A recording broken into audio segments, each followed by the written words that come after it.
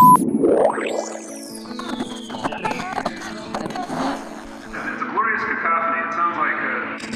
love being on air. It's all about confidence. It's all about the confidence. This is Presenting the Producer, a podcast for aspiring producers. I'm Lisa Tui, your host. Over the previous episodes, we've looked at paths into the industry, the duties of an assistant producer, how to find, nail and pull off a good interview, and what you can expect your first time phone-opping at a station. I can go and interview professionals, and I can blog supporting content, but I can't give you everything. A certain amount of knowledge only comes with time. But what I can do for you is ask professionals what they wish they had known when they started. In this episode, I share their answers, and I found it fascinating. No two answers were the same. Each one reflects the individual experiences each producer has had in this industry. Tim Johns, the producer of The Jeremy Vine Show, was very honest about the doubt he had had as a student, a doubt that anyone starting out can relate to. Yes, I think it is that the top secret to all of this is common sense. I think when I was growing up, I knew I wanted to be a BBC journalist, and I didn't quite have the confidence to do it to start with, so I thought, I'll do a geography degree just in case. And then I did student radio anyway. And then I sort of went down the music route because I was still a bit scared that journalism seemed quite hard and stuff. And then I ended up really wanting to do it, and then I ended up doing it, and then I go, oh look, I can do it, and I find out I'm quite good at it. It seems my boss seems happy with it and everything, and I realise now that I have the confidence to say it, that it's just common sense, all of it. And people can come on this programme and answer the phones, and they sort of live or die within a shift or two, normally based purely on common sense. It's almost like all other training, everything out the window in that particular moment. It's just about common sense. So if you have that, take heart and be confident that you can probably do quite a few different things within the sphere of radio, if that is the sphere you'd like to be in. Lucy Madge is a producer with the independent production company Something Else. She's now an executive producer and has done incredibly well working with indies. She gave me a quick fire list of things she'd wished she'd known when she first started. If you aspire to work with an indie, listen up. I didn't know that much about indies, independent production companies, when I ended up working for one, because my course at uni was quite BBC orientated, and I think a lot of courses are, and so we knew a lot about the BBC, but we didn't really know about the landscape, other things that you can do. And nowadays you can do so many things within the audio world. It's not linear radio, but it's still audio content. So I wish I knew more about that. I wish I knew more about indies and how they worked, because obviously I found that out myself through climbing up the ladder. I wish I'd known that the pay wasn't very good, because, you know, the pay isn't great. It's not TV. But, you know, you do it because you enjoy it. I wish I'd known about sort of when to... I remember someone telling me once there's this arc, and it's kind of you need the production company or the employer, and then there's a tip, and actually it comes to a point where actually they need you more than you need them. So it's working out where that point is, and knowing your worth, I think, is important.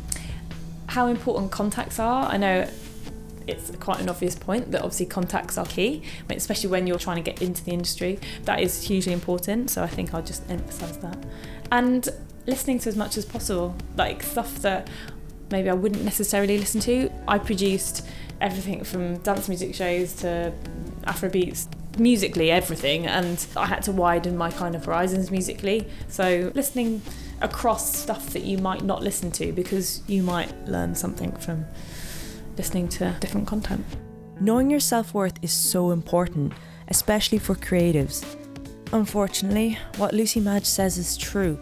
It's not something you learn overnight, it comes with time. I'd very much like to investigate how to build creative fearlessness in a future podcast. Don't believe the hype.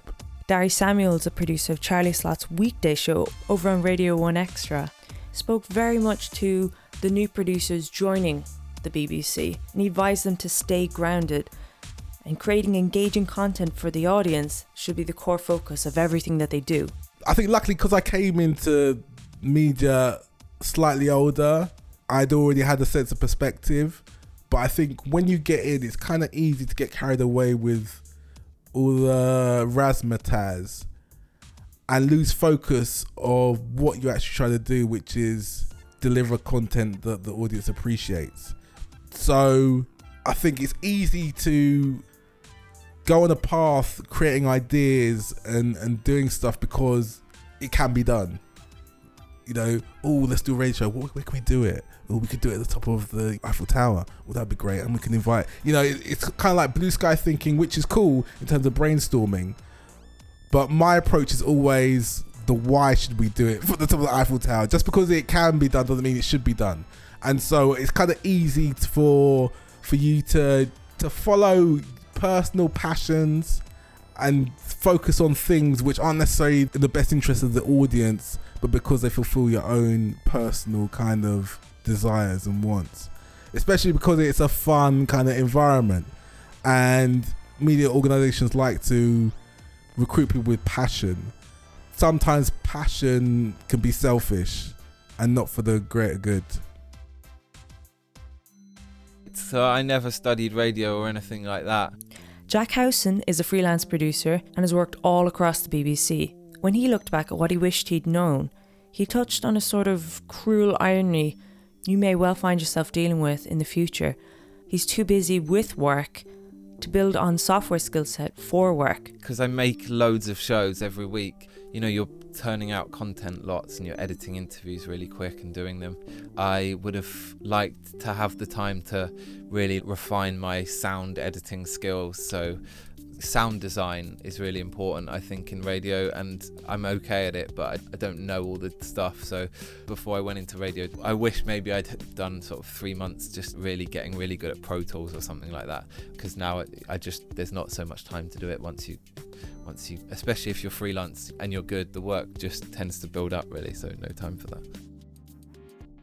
I think the most important thing is you can work towards something that you enjoy with experience, and I personally wouldn't be too concerned about the qualifications or exactly knowing the right people, especially at an early level.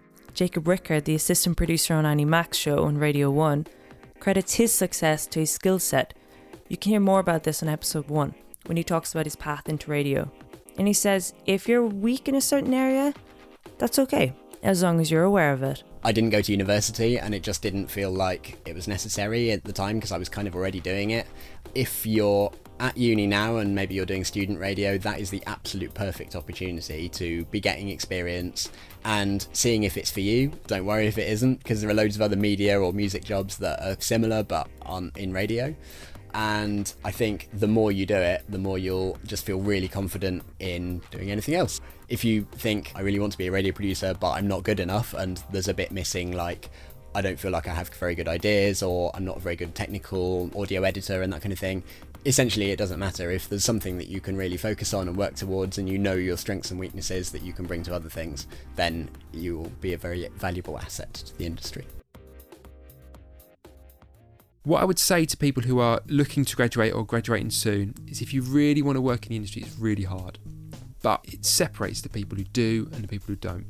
Phil Smith, Six Music's breakfast show producer, says when you're starting off, yes is the magic word. There aren't any jobs, but you can freelance.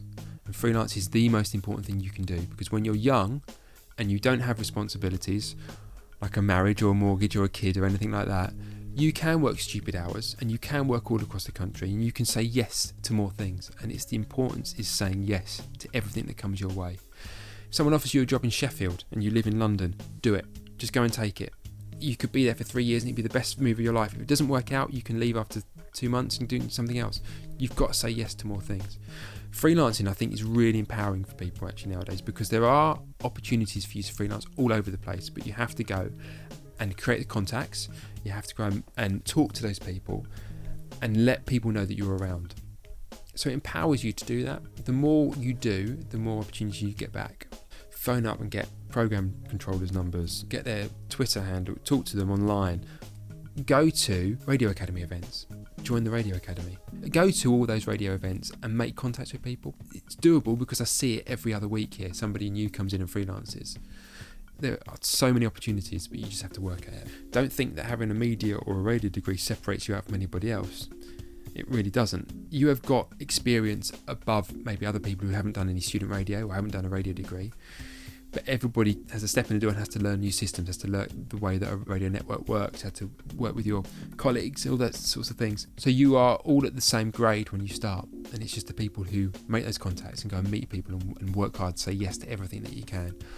I think that's really important to do, because people worry when they say there's no jobs. I think that doesn't really matter. If you can freelance is really, really important. Not just within the BBC, as we said, other commercial stations, other commercial groups, production companies, Wise Buddha, something else, people like that always need radio people.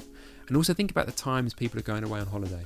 So in the summer or at Christmas, we always need lots of freelancers around those times, because we've got a small skeleton staff here and we take holidays.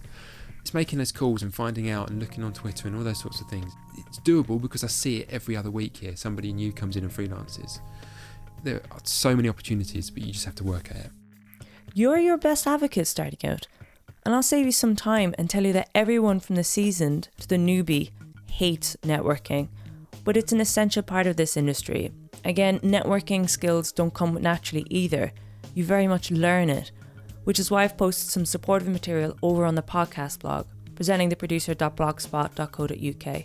Go check it out and start polishing up your skills.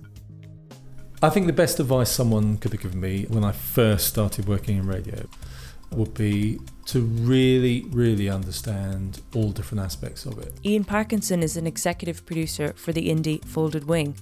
When he looks back, he wishes he'd maintained his technical skill set, a bit like Jack Howson. It's weird. I started in commercial radio where you had to do everything. You had to record everything yourself. You had to edit everything yourself. You had to write everything yourself. You were a one-person operation. After a couple of years, I went to the BBC, where you had much more technical resources and people to do the editing, people to do the recording, people to do all kinds of other things. And it was a much more professional operation, but you kind of lost some of that hands-onness. And I think that if someone had said to me at that point, never give up learning new stuff and learning every single aspect and learning everything, and don't leave it up to other people, really kind of keep an eye on the sound recording, on the editing and everything, I think that would have stood me in better stead later on. I think the other thing to say is don't have a fixed idea of what this is going to lead to. And I think I did, like most people, have a fixed idea. Yeah, I went into news reporting imagining I was going to be a foreign correspondent and imagining that was going to be what I was going to be doing for the rest of my career. I did a bit of that. I did quite a lot of reporting, but in the end, my career just took me purely through luck into all kinds of different and really much more interesting areas. And I've had a sort of really varied career. And I think that it would have been easy along the way to think, no, I shouldn't do that because that's not on my career plan. Don't necessarily have a career plan because there's all kinds of opportunities that come up. And most of the time, if you take them, they'll be really good. And what he says is true. Sometimes we go into a situation so determined for it to be one way that we're blind to the other, far more interesting possibilities. Ambition is marvellous, but as you scale ladders in the industry, remember to keep yourself open to wider possibilities. And before we wrap up this episode, we're going to hear a closing word from Phil Smith, who remembers vividly the fear after university. When you are graduating, I think you are thinking about exams, graduating, and then you don't know after that because you don't know what's going to happen. It's so scary. And this is just from my wife and I's, both of our experience. You come back and you think you should be in a world of work, but things aren't happening. You have pressure from all round because you're not earning or you don't really know what you want to do. It's a really scary time, but it's not always going to be scary. Things happen. You just have to put yourself out for things to happen. And don't lose heart as well. It's horrible when you send out 100 letters and you get 95 rejection letters. But 2 months' time, somebody might have got that and will phone you up and say, we've got something here. It's just phone answering. But if you say yes to it, it's a step. The more things you say yes to, the more work you do, the more people you meet, the more events you go to, the more letters you send off, the more tweets you write. Something always happens, but you can't sit there and expect it to happen because you've got a radio degree. You've got to go out and push it. And you've got to do something every day to make that happen. If you've graduated and you're sitting at home in your parents' house and nothing's happening, you've got to make yourself think, I'm going to do one thing every day for this week. I'm going to talk to one person, go to one place, or I've got to do one thing, because then you're getting that ball rolling, and I think that's really important to do. Otherwise you sit there and you expect it to happen and it doesn't happen. You've got to believe in who you are and what you do and your skills and your talent. Everybody has skills and talent. You have to sell yourself, so you have to be the person. No one's going to stand up for you. You're the only person that can do it. You have to believe in yourself because no one else will. And I think that's important to do. But it's tough. It's really hard for you to sell yourself. But the more you do it, the better you'll get at it, and the more confidence you have. And one person believes in you, that'll give you a load of confidence. But you've got to put yourself in that position first of all, I think. I hope this episode gave you something to store away and something to mull over. Yes, the radio industry is a challenge to crack, but it's not impossible. I hope this episode was useful. You can let me know in an iTunes review. I guarantee I read each and every single one. And if there's anything in particular you'd like to discuss, feel free to drop me an email, presentingtheproducer@gmail.com, on Facebook, or get me on Twitter @PTProducer. Also, important announcement, Presenting the Producer is going to be taking a small break for now. I'm just about to finish my Masters in Radio at Sunderland University, and I need some time to figure out where I'm going next.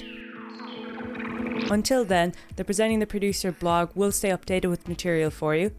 Keep in touch with your thoughts, presentingtheproducer@gmail.com, on Facebook, or tweet me @PTProducer. Be back real soon.